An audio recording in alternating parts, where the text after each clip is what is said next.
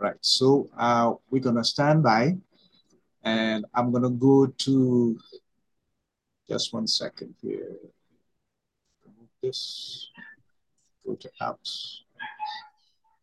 Remove this, and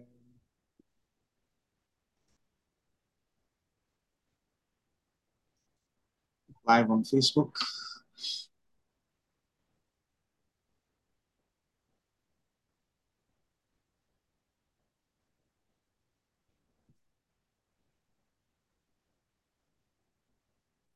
Okay, great.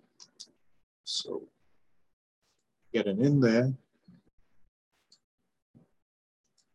Start up my video. Stop this.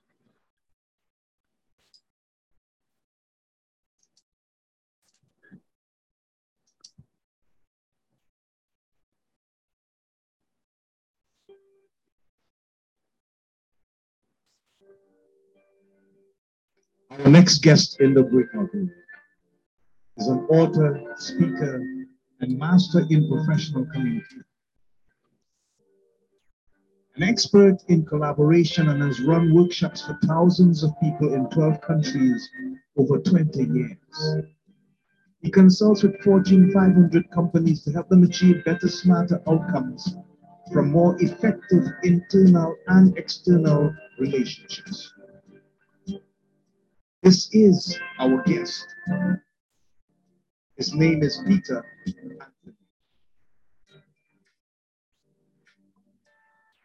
His publication, Collabradabra, The Magic of Collaborative Conversations. It highlights the 6 moments that matter to maximize collaborative outcomes, one conversation at a time. This is his publication. So let's welcome live in the breakout room this fascinating collaborator and communicator, Matt Anthony.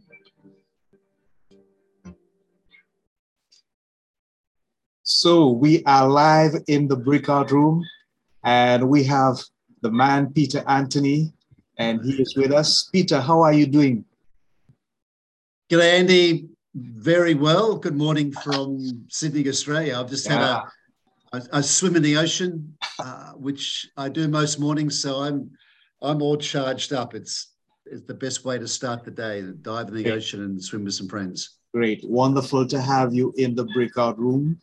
And you are somewhat of a magician in terms of the term that you use for your book. But we're going to get into that in a little bit, Peter. I'm looking at your information here, and it says, as an introverted 6-year-old, my mother insisted I came out of my bedroom to talk to my Uncle Harry and his family.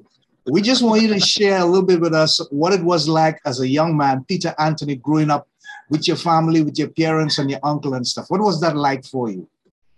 It was initially it was a nightmare, Andy, because I was, as you just mentioned, I was a very introverted kid, and all I really wanted to do was get home from school. On my walk home from the school I went to, there was a small library. I'd go to the library. I'd get a couple of books out. I'd come home and I'd just start reading. And I used to read like nights, weekends, and I just loved being absorbed in stories and in books. And my mother came from a family of a very large Irish Catholic family. She had lots of brothers and sisters, 9 in fact. And one of them, her brother Harry, would come over regularly on weekends, on Sundays. My mother would cook lunch for him and his family, and it was a great occasion. But I didn't join them because I just wanted to read my books. And my mother's mission was to get me out of my bedroom and talking to my uncle. And I said, Mum, I don't want to do that. I just want to be alone, want to read my books. I didn't want to get engaged in that conversation. She encouraged me to come out. She said, look, just just ask your Uncle Harry questions. Just ask him questions. And I came out of my room. I had lunch with them, and I just asked Harry questions. I said, Harry, I heard you were a lumberjack in the bush here in Australia. What was that like? And he told me awesome stories, Andy, about the Australian bush and being a lumberjack, and he was hilarious. He's an awesome individual to listen to. And that was the beginning of my understanding of how having conversations is an essential and crucial part of life. Yeah. And I learned then that if I just asked questions of people, no matter how introverted I was, they'd give me answers, right? Okay. And that began me on that. That's where this whole career began. I didn't realize it then. As an introverted 6-year-old, I ended up traveling the world talking about this, but that was where it all started. Okay, great. Thanks for sharing, Peter. You ended up working at IBM. And, yes. How did that happen? How that happened? Well, that was all about money, unfortunately. That was all about money. I did a economics degree at Sydney University or at college, and at the end of the 3 years, they have another thing called Careers Week, where all the employers come on campus and they interview, and you get a chance to meet the employers and see whether you wanted to work for them. And I was thinking I'd be a stockbroker or I'd work for a big consulting firm. And we could see 20 employers. And one of them towards the end of my list was IBM. I thought I wouldn't join IBM. I don't know nothing about computers. I'm not IT literate at all. Yeah. But I met them. I met them and I talked to them. So I come to a second interview and they were offering 3 times as much money as any other alternative. Okay. I got a year of sales training, 1 year of training. Wow. And a car. Right. So I thought, okay, I'll take the year of training. I'll take the 3 times salary. I'll take the car. Yeah. And I'll learn to sell from IBM. I thought, wow, that's going to be a great benefit. So I decided to join them. Right. And I was there for 5 years in total. And something interesting happened then too, Andy. It was really quite bizarre because I mentioned they gave us a year of training. Like it was, we had like a series of workshops on selling and periods in the office. I was given a mentor, a senior salesperson to look after me. And I learned from him about what this was about. But the bizarre thing that happened, Andy, was that in the beginning, I was selling a lot. Okay. And what I found was the more I learned how to sell, the less I sold. Oh, wow. Interesting. The more I learned all the techniques and the opening questions and the closing questions and the rapport building, all this sort of stuff. Yeah. And we used to get video feedback. And the more I followed their structure, the less I sold. I noticed my mentor, who was a very successful senior salesperson and an awesome person, Rod, I noticed he wasn't following these techniques either. Okay. I thought, this is weird. I mean, I'm selling more by not selling. Right. And so set up a weird thing in my brain, thinking, what's going on? Yeah. Surely the selling stuff works, but it didn't. It didn't work. And that began, I guess, the second stage of this was thinking about, okay, I'm really keen to build commercial relationships. I'm really keen to offer people value and help improve what's going on for them, no matter what I'm selling. Then I was selling computers, whether you're selling computers or cars or IT systems or photocopiers, or whatever it might be. You think, well, I'm looking towards engaging in a commercial relationship. And we all know that traditional selling doesn't work. It's true. It's contrived. It's fake. You're using all these like power closing techniques, and it creates distance between you and the person you're attempting to sell to. It does. And it makes them cynical. Yeah. I mean, when you feel like you're being sold to, what happens? You feel, I don't like this. I'm going to pull back. I'm going to try and get lower prices. So if the person feels like you're selling to them, you're making the sale harder to happen. Yeah, actually, yes. We all feel this way, right? You Yeah, all feel this way. You don't like selling, you don't like being sold to. So I thought, well, what do I do? What's the alternative to this? And that question I asked then led me on the journey to where I am now, which is teaching unselling. Right. Okay, great. I'm glad that you're going there, Peter, because you have done this for over 20 years. That's quite a long time. Yeah. And you have traveled to over 12 countries. Yes. Now, what is the main focus then that you have found that level of success with regards to the market potential? Forget the selling. We're talking about having collaborative conversations where people are more focused on enjoying the value of what you're bringing to them rather than looking to buy something. So exactly. Right. So how did you do it? How did you reach to that stage where it became a product that's so much in demand that you could travel over 12 countries for 20 years? And still going strong, Andy. Right, exactly. And still going strong. Well, the secret, what I realized was that if selling doesn't work, what does? I understood intuitively that a collaborative relationship is what works best. Okay. I studied this. I developed workshops in this, and I called it Collaboradabra. It rhymes with abracadabra, the magic of a collaborative conversation. That's what I was talking about earlier, the magical part of you.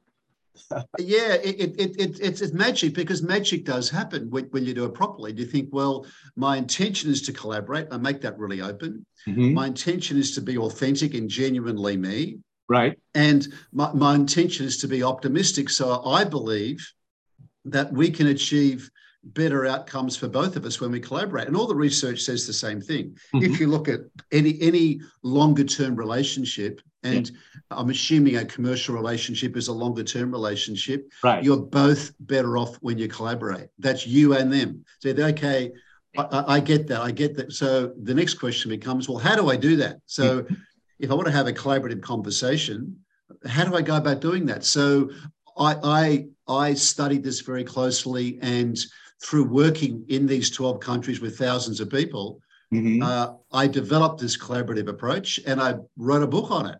All right. To explain how it works.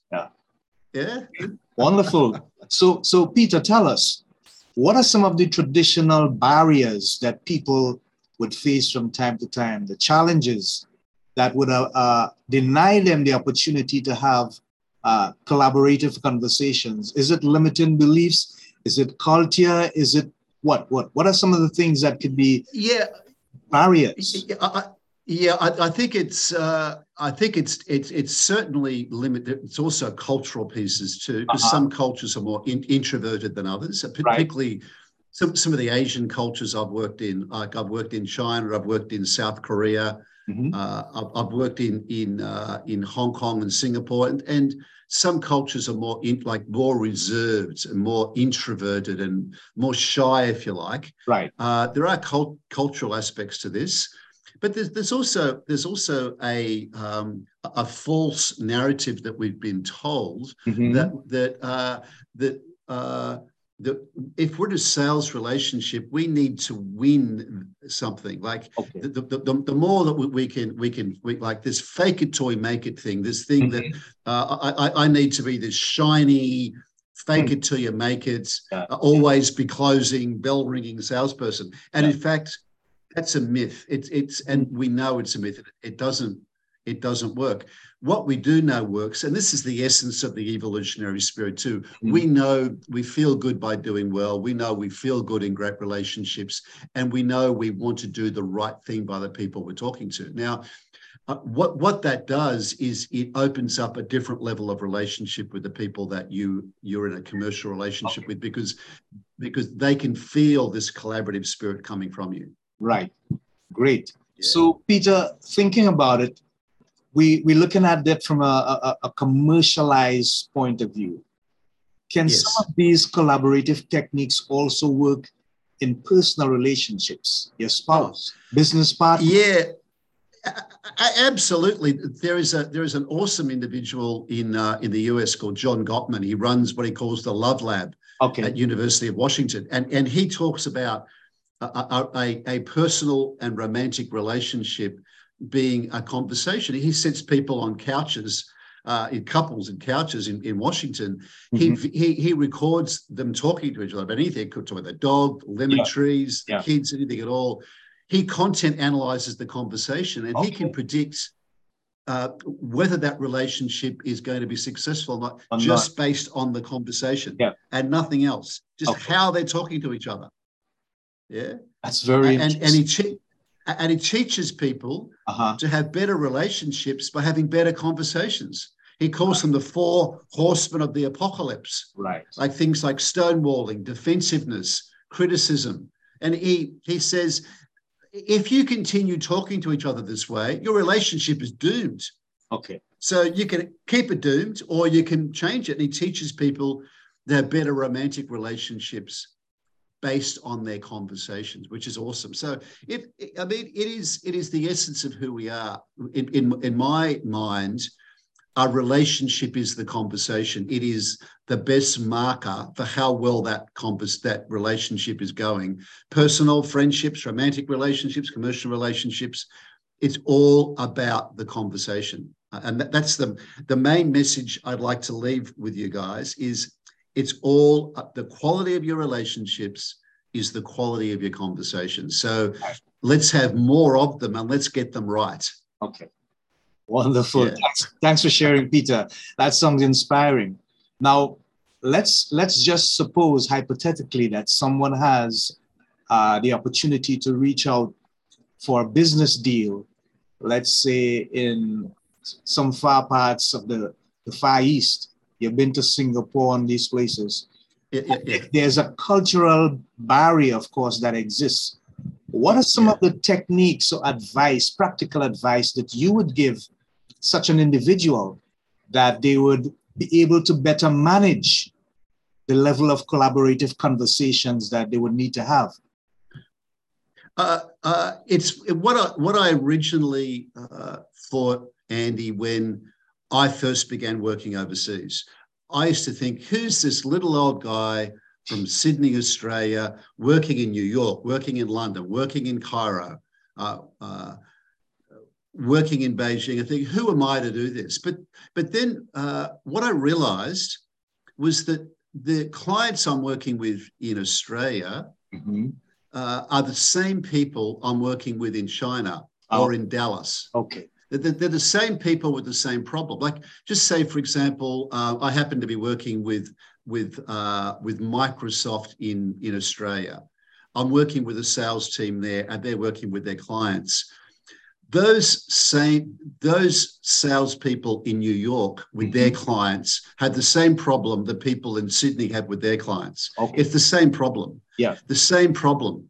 So if you're good at understanding and solving the customers or the client's problem in your geography, and you get the best at that, you can do it anywhere in the world. Okay.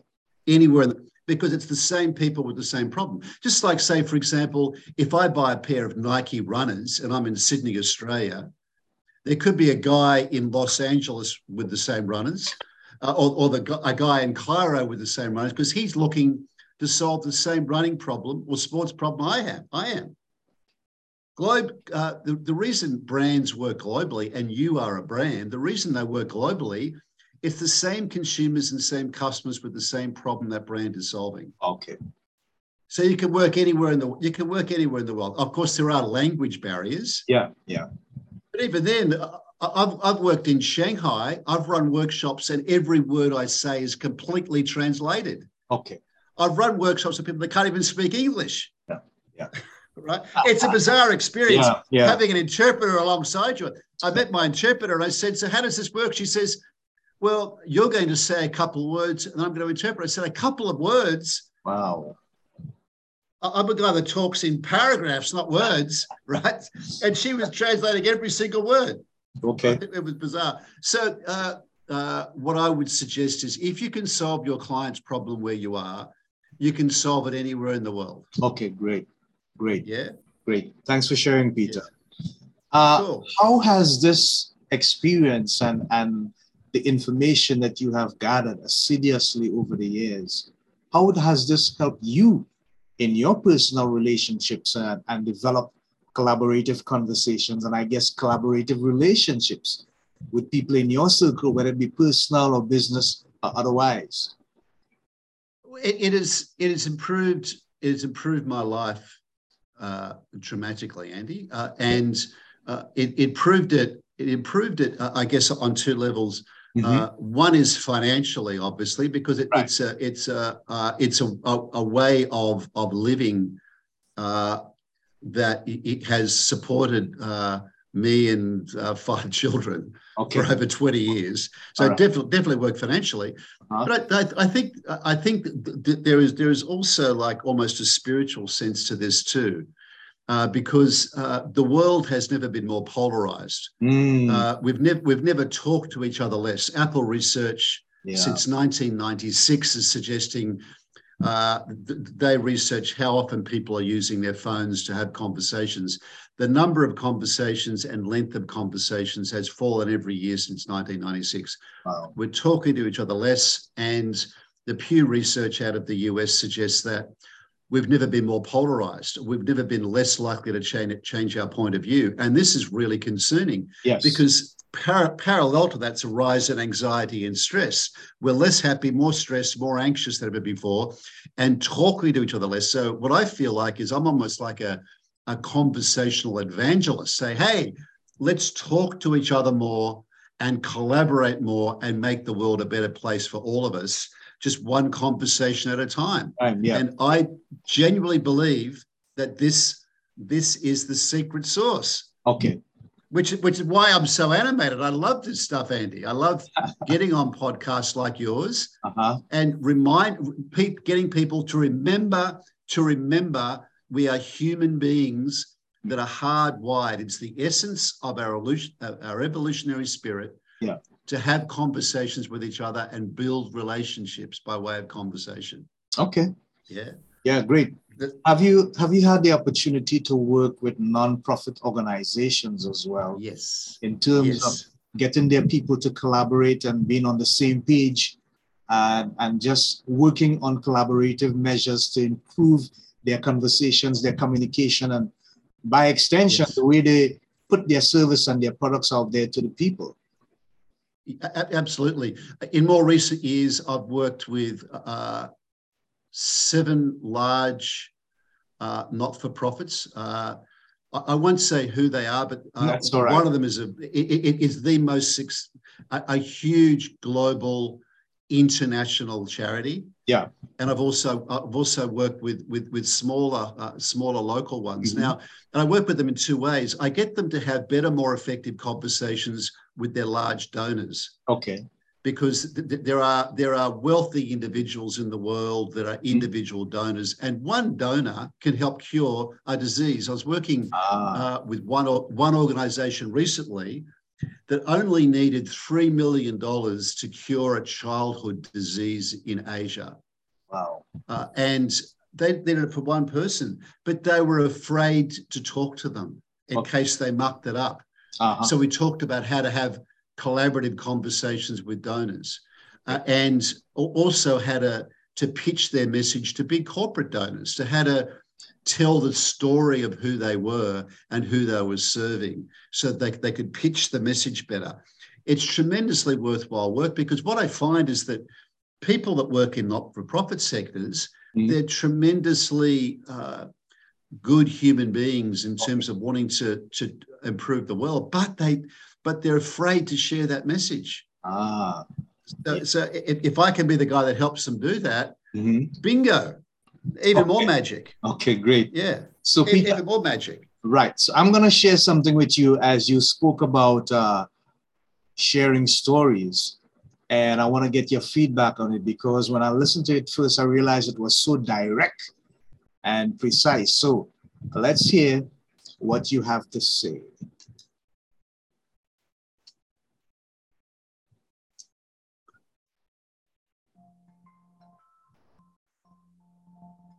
Hey, this is Peter Anthony, and talking to you as professional marketers in senior roles and thinking, well, you are the CEO, you are the chief emotion officer in your organization because you own the brands. And when you think of your role as chief emotion officer, the best tool you have at your disposal is stories, and using stories to really maximize that brand footprint, both internally and externally. But how valuable are stories? Now, when I think about the value of stories, the best story I can think of is one of Robert Walker and his significant object study. What he did was something really interesting. He went to various thrift stores in the US and bought 200 random items, everything from a plastic banana right through to a ceramic horse's head. And he bought these items for a total of $197. Then he did something really interesting. He asked colleagues of his, fellow journalists and writers, to write stories about each of these items. So he had the story, he had the item, then he sold the items on eBay, the item along with the story.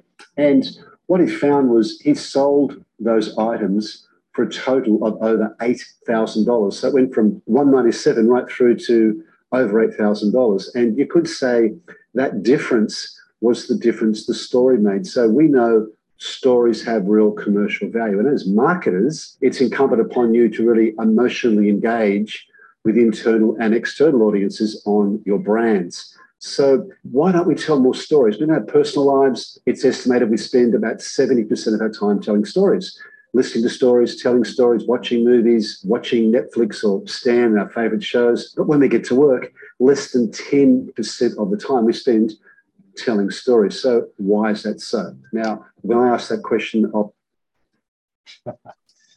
Yeah, so... Wow, that's a blast from the past. Exactly. That video. So tell us about it, because I found it really intriguing. And I've had the opportunity to speak to a lot of CEOs, but they never seem to understand the gist of what you're saying. But it's so powerful and practical, especially when you look at the percentages. Yeah? Exactly. Yeah.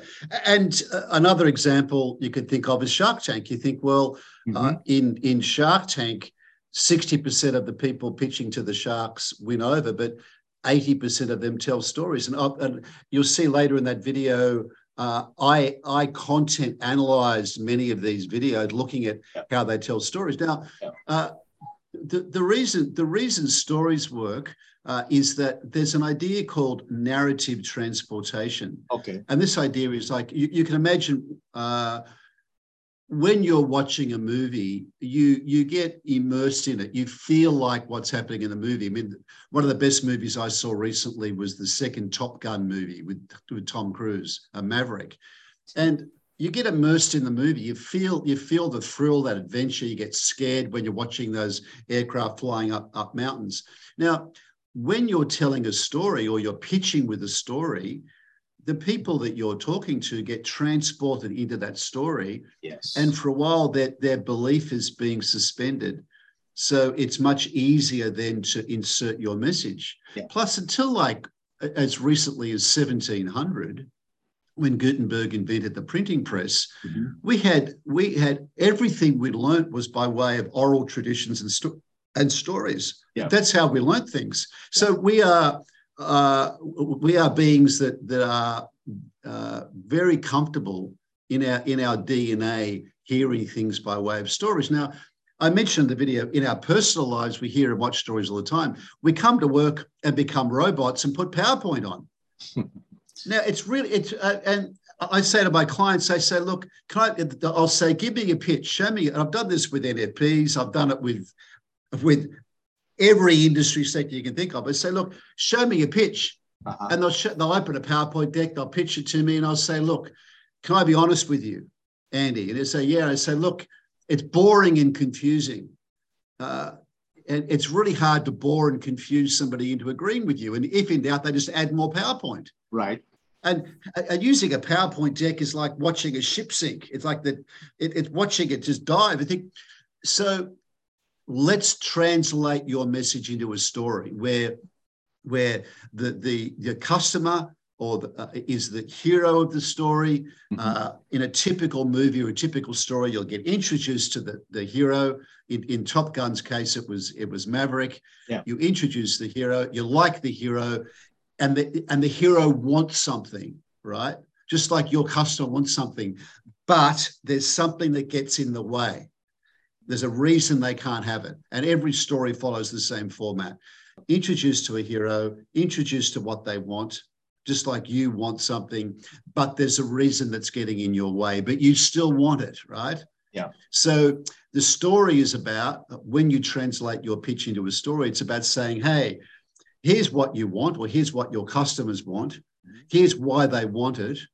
And you're demonstrating a unique understanding of their needs and their environment. And that's the number one marker when you look at customer research.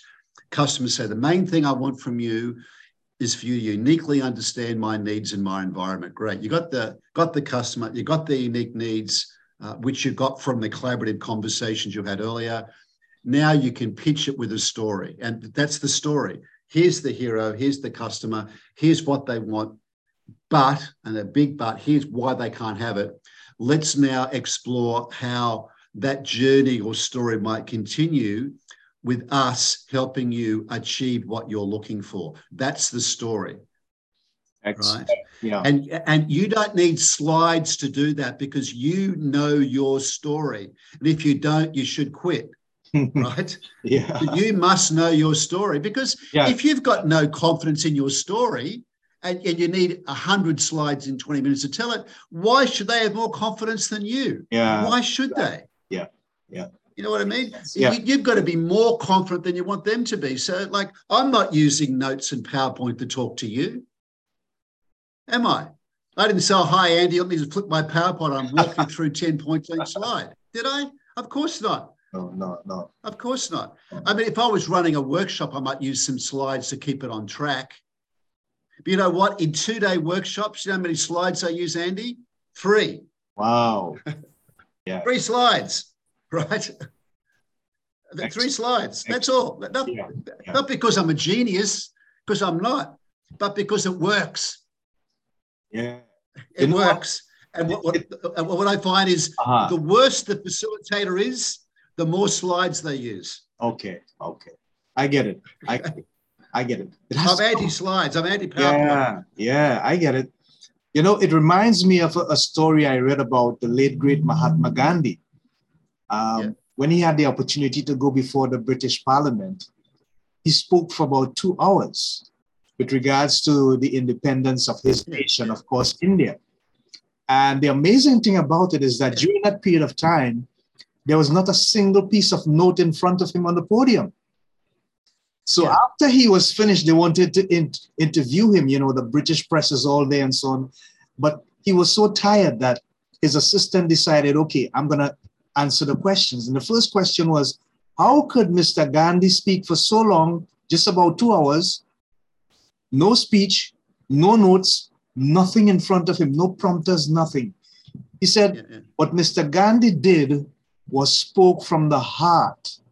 And when it comes from the heart, you don't need no assistance. You just tell it like it is, because it is your truth.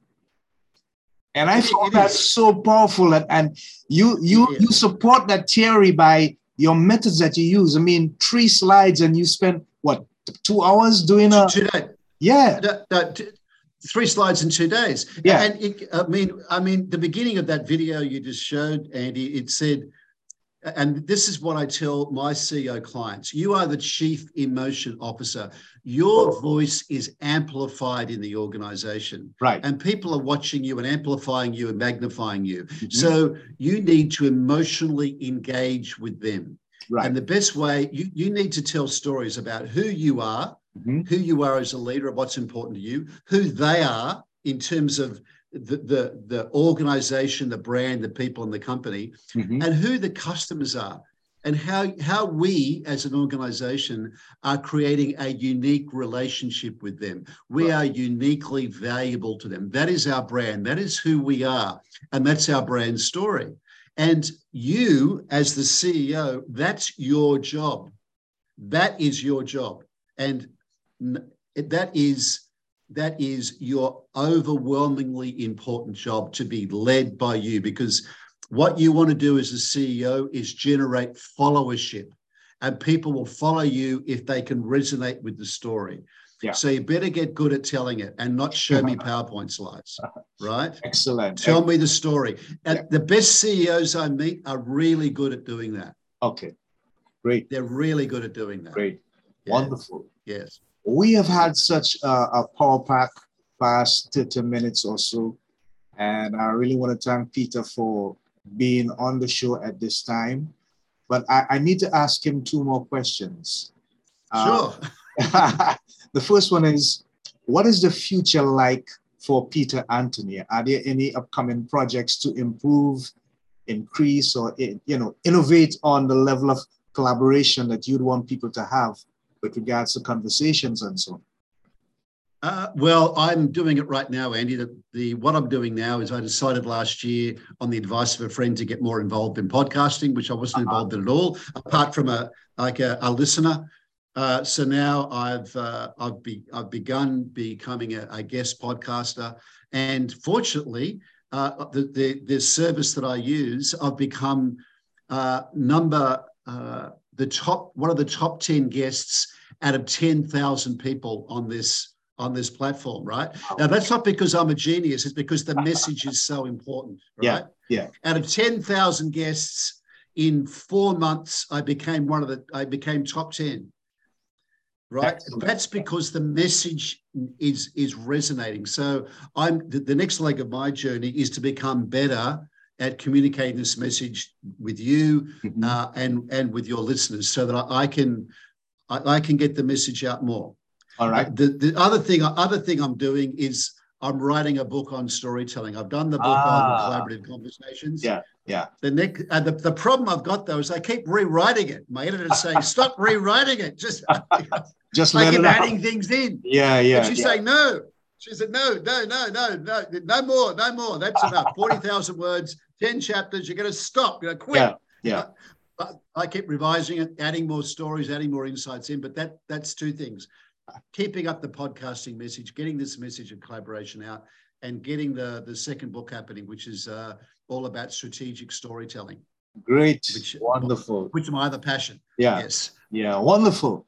Yeah. Peter, you have been so engaging and so honest. I can tell you're passionate about what you're doing, and that's extremely important. So before we go, I just want you to share your social hashtag handles with people. Tell them how they can get booked, how they can get your professional services. I know there are a lot of people out there that would need to get your information, and probably they want to get it directly from you, from the horse's mouth, so to speak. How can people make on the horse? Yeah, magical one too. a magical, like a unicorn, a magical horse. Yeah. So you can find me. The best way to find me, just type in Peter Anthony Consulting. Peter Anthony Consulting into your search engine. You'll find my website, you'll find my YouTube, you'll find my Facebook, or you can also find my book. It's called Collaboradabra.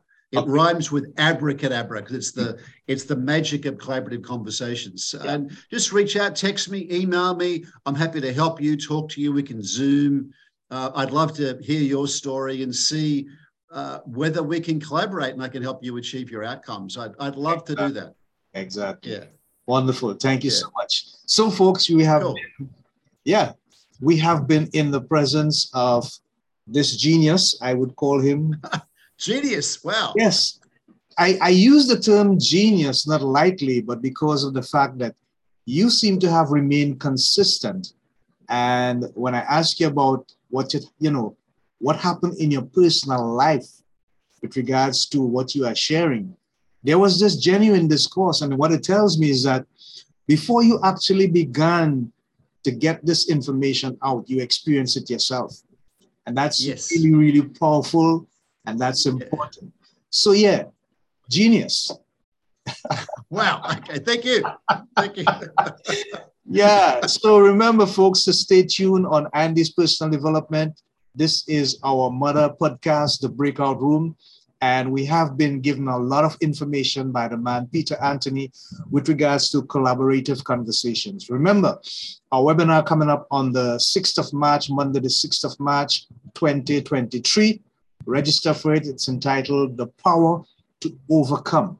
We're going to deal with so much information that will give you the vital tools to improve on your self-confidence, your level of belief, and your ability to manage withdrawal, anxiety, and burnout. So visit the website at www.andyspersonaldevelopment.com and register for that upcoming webinar in the month of March, the 6th of March, 2023, beginning at 10 a.m. AST time. It's called The Power to Overcome. And so we want you to overcome the lack of communication you have by enjoying the magic of collaborative conversation. So go out there and get the book, Collabradabra by Peter Anthony. Visit the website and get all the information. Until then, this is Andy and Peter saying so long. Bye. Bye. Enjoy the rest of your afternoon. Peace. Remember, health, happiness, and prosperity. Continue to seek that, people, all the time. Bye for now.